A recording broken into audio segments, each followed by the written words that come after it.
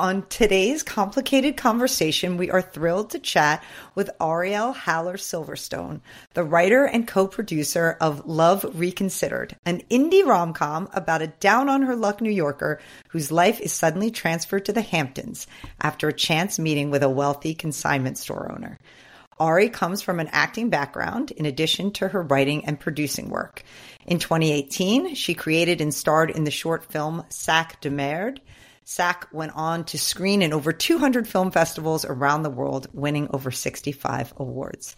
Love Reconsidered is in select theaters and is now streaming when this comes out. So welcome to Pop Fiction Women, Ari. Thank you. We are so excited to have you. As you know, we had the great pleasure of being part of the Hamptons premiere of this movie. Fun. So for that, we got the advanced screener. So we loved the movie, and we were coming in to watch it and then do a panel discussion with you. But sitting there, then watching it in the theater was a whole nother experience for us. Like the energy, hearing the with people a packed laugh. audience. Yeah, it was so fun. Yeah, so we screened it at the West Hampton Beach Performing Arts Center. Loved it. Was that the first time you and your producing partner, SJ, and your director, Carol Hartzell, was that the first time you guys saw it on screen? Or in a theater with an audience? In a theater with an audience, yes, maybe. I think it was with an audience. You hadn't had it yet. That cut, we had seen it in theaters, like with our own cut. And then that was the first time we had seen like our distributor's cut, which they made some changes, rightfully so. Mm-hmm. And that was the first time we had seen like the completed movie in theaters with an audience. Yeah. I bet it doesn't get old, even if it was the second or third or fourth time, doesn't. right? It doesn't. No. I think, I'm always worried. I'm like, did we make a good movie or a bad movie? And I think that every time you see it with an audience and you hear the laughter, you hope, and, you just sort of feel the energy. It just sort of alleviates your fears a little bit. Not a lot, but a little bit, I'm so glad to hear you say that because it's so crazy that making art is just that way. Like you study things, you know things, you talk about things, you do things, and then ultimately it comes out and you don't know how people respond. And it just, for all the stuff that goes in the back end of it, it's binary. Do people think it's good or bad? People aren't very nuanced often in their reception of things. So are they going to think it's good or it's bad? This movie is great, but it is crazy to not, it's hard to tell when you're in it, right? Totally. Yeah. Totally. Yeah. Well, a lot of things landed there. People loved it in the audience. That you did get the laughs when you needed to, and the reactions, and we loved that energy. So this movie does have an amazing ensemble cast, and we're going to talk about them and a lot of different threads and storylines. But we like to start with our protagonist, our female protagonist, and this really is Ruby's story and a real journey of self-discovery for her. And I know from that and from you personally that this has a very true life inspiration. So as the screenwriter, tell us more about Ruby and the story behind your story here. I mean, so much of what I wrote for Ruby really happened to me. And I really did, follow this guy to the Hamptons and open up a consignment store. And I really, all of these things happened. And I had never really spent a lot of time in the Hamptons, like maybe a few times on vacation with my family, but we were not like summering here. We were not summer people here. That wasn't a part of my life. And so when I got here, I think I was like in awe of the community, both like the local community and the summer community, how those worlds collide, how I experienced myself in both of those communities. And I also found myself like with no place to live because my ex-boyfriend, who in his defense, we weren't even really dating when I moved here. He was like, we weren't even together. You're making it seem like I left you stranded like on the side of the road. And I'm like, yeah, no, I mean, but that's how it felt inside, Yeah. Which I think all women can relate to. And anyway, and I really found myself like, where am I going to live? I signed this lease for this storefront in Southampton. Like, where am I going to go? And I ended up in a trailer for like probably 3 to 4 months with this guy named John. And that's really how that went down. You know? I love it. So you put a lot of that into Ruby. Yeah, that's I did. for sure. And I think you know, when I opened the store, I started writing, and I was working with a really just excellent writing coach whose name is Timothy Cooper. And at first it was a pilot, and we did a reading of that pilot at the Cultural Center. And the feedback was everybody just wanted more of Ruby. And even though we had these other characters who were fruitful and exciting, Ruby really felt so real and relatable to them. And so that's when I decided to make the feature. Yeah. Yeah. Well, if Ruby is drawn from your real life, you also add in other threads into the movie and under the theme of love reconsidered. And we see it love reconsidered from different perspectives, different points of view. There's the guy who edits porn and has a mom fetish, the gay couple where one guy pushes back to be independent and doesn't want to be a kept man, which is a trope we see often with a woman. But here you've changed that. We also have Helena and Dan, a married couple that spices it up with another couple, and the teenage girl who is trying to figure out what sex and love really are versus expectations and reality and what you might see portrayed and what she wants it to be. So I want to hear more about the inspiration for those threads and how you develop those storylines. Totally. I think one of my favorite storylines is the young girl who is played by one of my really good friends, Amelia, who's sort of experiencing sex for the first time. And I feel like it's still, you know, I was such a late bloomer, which I think a lot of people can relate to. And I was always sort of fascinated on like how sex even happens, like as teenagers, as people in college. And I think that I was always struck by feeling I had to feel like I was way older than I actually was. And I still feel that way, like that there's this pressure to be more mature than you really are. And I think that's what really inspired me to write that particular vignette. It really, anyway, so that's what sort of inspired me for that. And then the swingers, I had heard a story when I was in New York about these suburban couples that go to swinger events and what that does to their relationship. And then I started hearing more stories about suburban couples who go to swingers events. And I was like, what does that even do to your relationship and why? You know, I mean, cool, like that's cool, but I wanted to sort of investigate that more. And then with the gay couple, that was originally like that was a young woman and an older man. And I think once the actors, Javi and Colton, came on board, we wanted to investigate what it would actually mean to have sort of an LGBTQ angle. And I think that they really rose to the occasion, and it felt really right for the movie to have that kind of experience in the movie also, because it is it's a different kind of love, but it's also the same. It's different and it's the same. So like, how do we incorporate those things? And for the porn guy, I had heard a story many years ago about a guy who, and it was a porn director actually, who couldn't get turned on by just like regular sex anymore. He would get turned on by very benign things that women would do. And that always intrigued me. I was always like, that is the best thing I've ever heard, you know? Yeah. I love how that it was evolving right up until shooting when you were. Oh, it was evolving during shooting. Yeah. It's like great. Colton and Javi came on board and we were like, okay, we're going to adjust this now.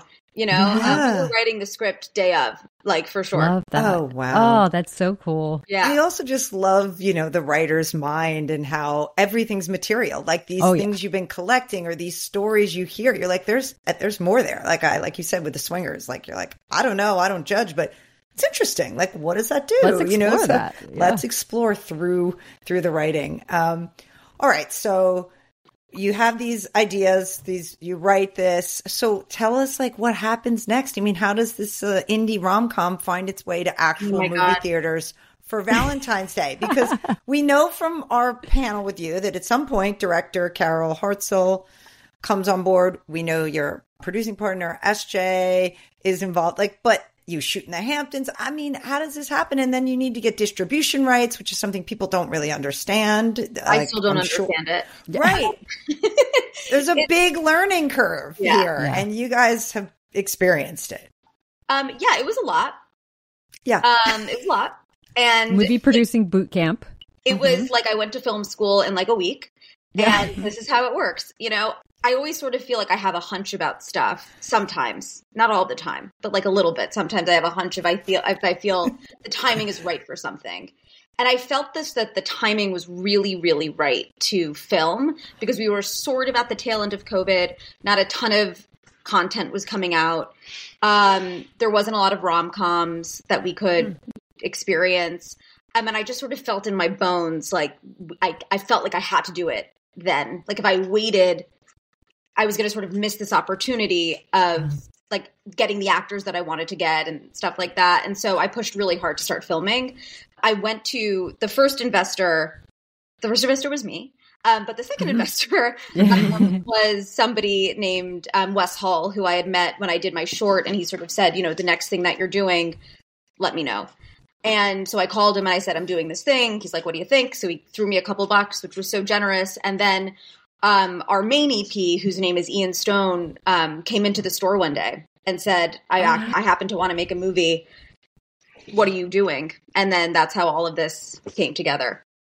Oh my God. I mean, it was so like in Yiddish we say b'sher. It was just like the right time at the right place. And fate, right kismet, what? Right. Yes. All of the things. Yes. Oh my God. That's incredible.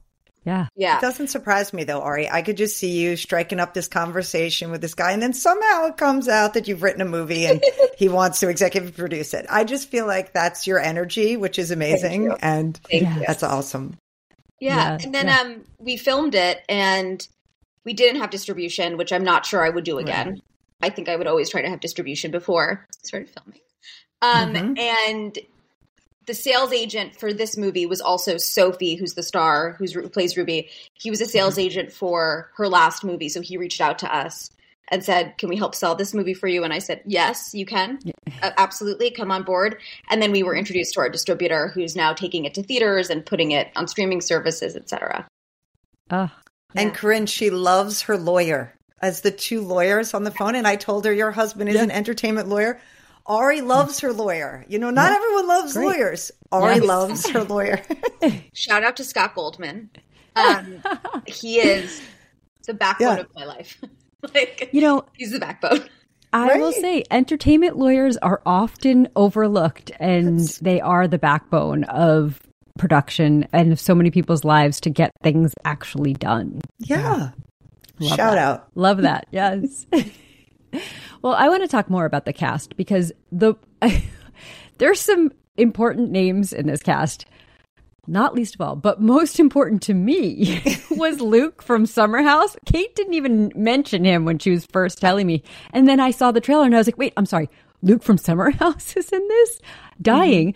When we were at the PAC, we talked to Carol about how conscientious he was, how he was really like a good actor and trying and would go take her direction really well and try really hard in his scenes. I love that about him. But how did that come to be? Because I need to know that. That's such a good question. I mean, I really have to give such kudos to my now producing partner, whose name is SJ. Her name's SJ Alaco. And she cast this whole thing.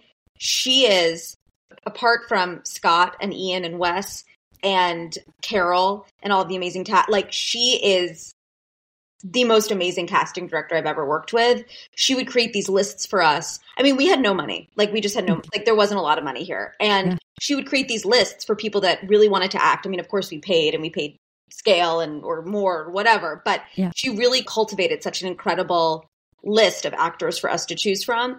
And when we saw Luke, he was just so perfect for this kind of role.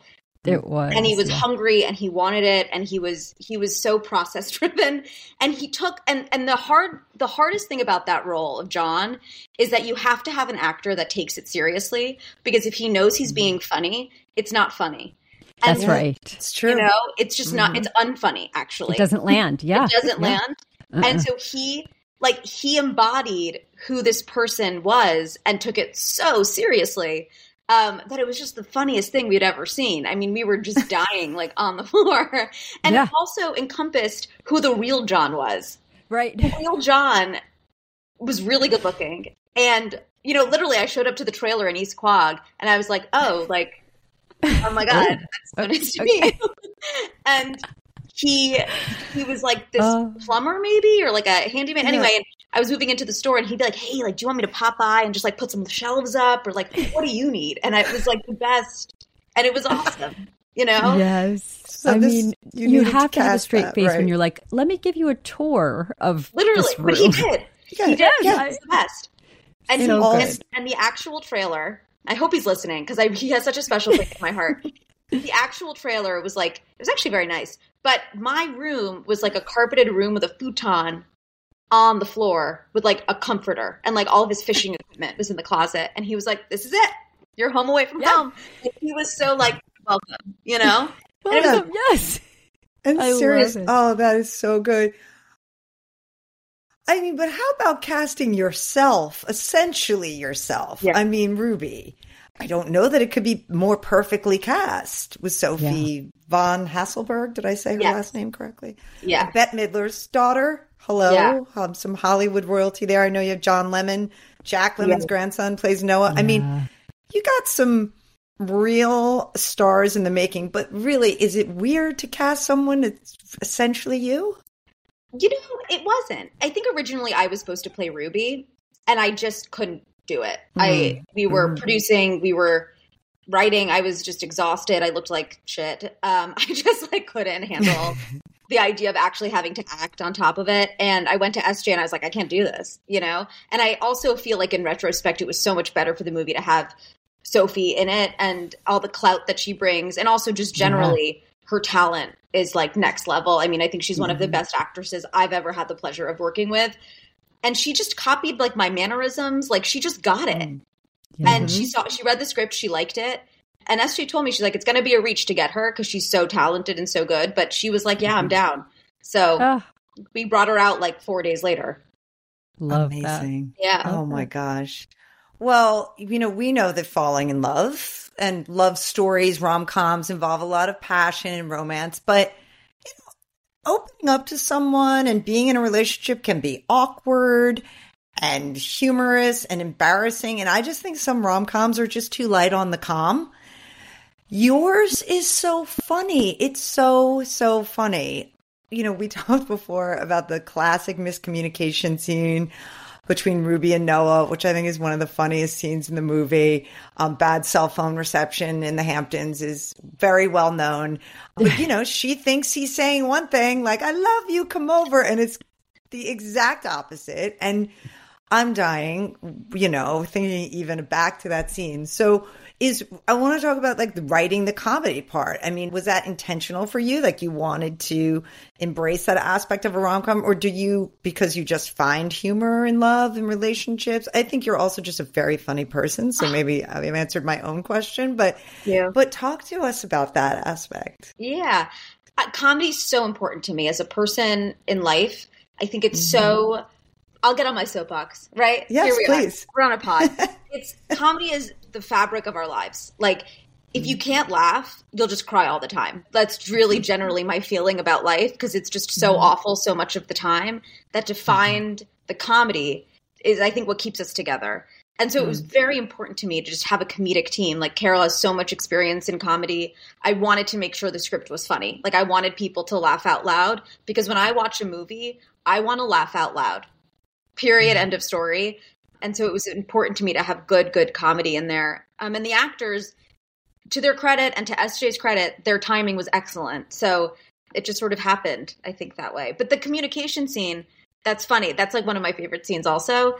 Oh, it's so good. And it's so fun. And that was, Timothy actually gave me the idea he was like, oh, there should be like some kind of cell phone miscommunication scene, because I just feel like I probably miscommunicate in relationships like 99.9% of the time, cell phone or no cell phone. All of us. Yeah, exactly. Yeah. Totally. I feel like even though I'm articulate, I just miscommunicate. Like I'm not hearing, like when the real life guy was like, we shouldn't be together. In my head, I was like, he just doesn't get it. Like, yes. Yes, you don't need the cell phone mishap part. Yeah. There's literally our own brains do this. When we hear what we want to hear, or you filter out the part you didn't want to hear, or you're like, they didn't really mean that, even though those were the exact words they used. Even though they told me who they were, I was like, not true. No. You're not getting it. Yeah. And it goes on for the right amount of time, because I would have been skittish and scared and cut it off after like one or two. No, it goes on so that it's really funny. It really lands. You're like, oh my gosh. Thank you. Thank you. So good. So I want to talk about the title, Love Reconsidered, and I'm asking you to reconsider the title, the love, and that process of all of it. What did you take away from the movie maybe the first time, and now, like, that you have some more distance, that it's getting more traction? When you reconsider it, what do you take back from love and this process? Oh my God. That's such a good question. That's a really good question. Wow. What do I take back? I think, you know what? One of the biggest things that I've taken, I think, from the process is that, you got to like trust yourself a little bit. You can't be delusional. You can be a little delusional, but you also have to, but you have to really trust that your team and the people that you've compiled in this crazy world and this crazy idea that you've had are going to deliver for you because you've chosen the right people. And I think what I can really think about as I look back on it, I think to myself, thank God for that team to help me even reconsider what love is. The input that Carol had, the input that SJ had, the input that even the cast had on some of the lines, to just think about it differently, to think, oh my God, that's even funnier than I could have imagined. That collaborative process is what makes me keep going back to this terrible, not always terrible, but sometimes terrible business, because it is the most connection and excitement that I've had with other people, maybe ever in my life. And it was like, looking back on it, we were in hell, like every but when it comes together, it's transcendent. Totally. Right? Totally. Yeah. That's what we're all chasing, right? Absolutely. All day. Oh, I love in love, probably, and Hollywood too. Yeah. But I think, in life, I think that we're all looking for connection. I really think that that's the human condition, is that we look for connection and we look for joy. And it's important to me to create projects and to write projects that try to capture some of that. Yeah. Are you writing any new projects or working on any? I know you and SJ have a production company, so tell us. Yeah. You're right. So whatever you can tell us. I can. No, I can. We're producing one of Jill Kargman's new movies, who just is the funniest writer I've ever. She did Odd Mom Out. Yep. She's just, the script is amazing, and we're super excited about it. And then we're producing that. We're producing something that's a little bit out of our comfort zone, but we're stoked about it. We're producing a horror that SJ's husband wrote and Scotty Landis wrote together. And then I'm writing a comedy about my mom running for state rep in Connecticut during COVID. It's not about COVID, but it's about her running for state rep. Oh, this is so funny. First of all, I've heard you personally tell me some stories around that, and I'm already, they're just so fun. It's just, it's a great material there, I think. Wow. Oh my God, I'm so excited. You have so much in the works. Yeah, I mean, it's cool. It's really cool. Yeah. That's the thing about, I think being a little delusional is okay if you're doing things, right? You're working, you're producing, you're writing, and then the magic makes it all come together. But you can't just be sitting alone and delusional, like my prince will come, my movie script will land on my front door, right? Like, you have to be actually doing the work and then be a little delusional about where it goes. Sure, why not? Right. Totally. Yeah. But that's when the fate comes in, the guy, the executive producer walking into your store. You had to have written the script, right? You had put that in the universe and by creating this. And then that's what, you were ready in that moment when fate or kismet or whatever brought him to you. Yeah. So this is a good woo-woo segment. We're a little woo-woo, Ari, and we're talking about fate and kismet. Now we're going to talk about astrology. We always ask our interviewees, what's your sign and do you relate? I know your sign, a Virgo. And I'm pretty sure you relate, but you tell me. Yes, I'm a Virgo, but wait, I have my like other signs. Hold on. Oh, yay. I'm feeling that maybe Oh, you're so good. I should have given you a heads up. Oh my also, God. this is very Virgo of you. I know. To have done your to homework. be prepared. Yes. I'm prepared. I hate not being prepared, which is also probably very Virgo of me. It is. I am you. Okay. I am an Virgo. I'm a Virgo, and then I'm an Aries sun and a rising Libra. I love it. Wait. Moon. It's You gotta mean be Aries? moon. Yeah. Oh, wait, Aries moon. Sorry. Yeah. Sorry. I thought that, that little thing looks like a sun, but it's a moon. But this is so crazy because, Corinne is an Aries an Aries rising, and I am a Libra rising. So we have a lot in common here. There's some matching going on. This makes a lot of, don't you think, Corinne, for her? It This makes so much lot of sense. Oh my gosh. And what I mean is to say it makes so much sense why we love you so much. Yeah, completely. Yes. Completely. Oh my gosh. I love that. And that is very Virgo and to you were that prepared. Up. I know. My fave. I want to talk about, so it's February. We're talking about love. Yeah. We want to, Kate and I are also revisiting some of our classic rom-coms, some of our favorites. And it's always interesting to hear like inspirations for Love Reconsidered or just inspirations for your life in the rom-com area. What are your faves? New or old? This is my favorite thing to talk about. I love rom-coms. Yay. Okay. Yeah. So number one rom-com maybe of all time is maybe not of all time. I'll tell you the movies that I love. I don't want to don't rank them. I'm not going to rank them, but I love Mystic Pizza. I love classic. Such a good one. I love like all of like the Notting Hills, the Runaway Brides. I love like In and Out, which I personally believe to be a rom-com, even though an untraditional one. In and Out is like one of my favorite movies of all time. I could watch it any day, anytime, day or night. I just love it. I love Love Actually. I do. I love an ensemble cast. Yes, I love an ensemble cast. Yeah, and that has been different stories. That's modeled like yours, a little with the different vignettes. Okay. What were you going to say was your all-time favorite? I was going to say like Notting Hill was my all-time favorite, but I don't know if it is because I also love like My Best Friend's Wedding and Julia Roberts. Julia Roberts is just the best. The queen. Yeah. She's the queen. Yes. But I also love a little bit of like a non-traditional rom-com that we saw like later in the 2000s. Like I love Catherine Hahn. I think that she's just the funniest. And when you put her in sort of these like indie rom-coms, she shines so bright, And so I love something that's like a little bit untraditional. Love that too. Yeah. What are the elements for you? Is it the ones that have a lot of the comedy? Like what makes a good rom-com to you?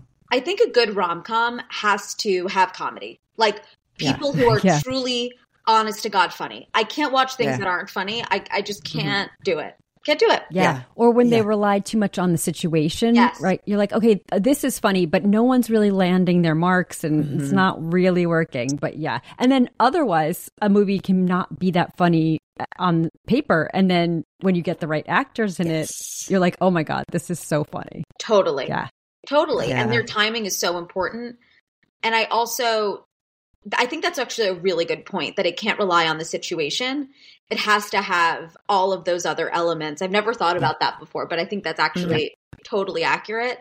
And I also feel like it has to have some kind of happy ending, even if it's a non-traditional happy ending. Yeah. I'm just over watching movies that don't, it can be like, I think our ending, I won't give it away. I think it's not traditional. I think, I don't think it's like a traditional happy ending, right? But it's a happy ending for the character.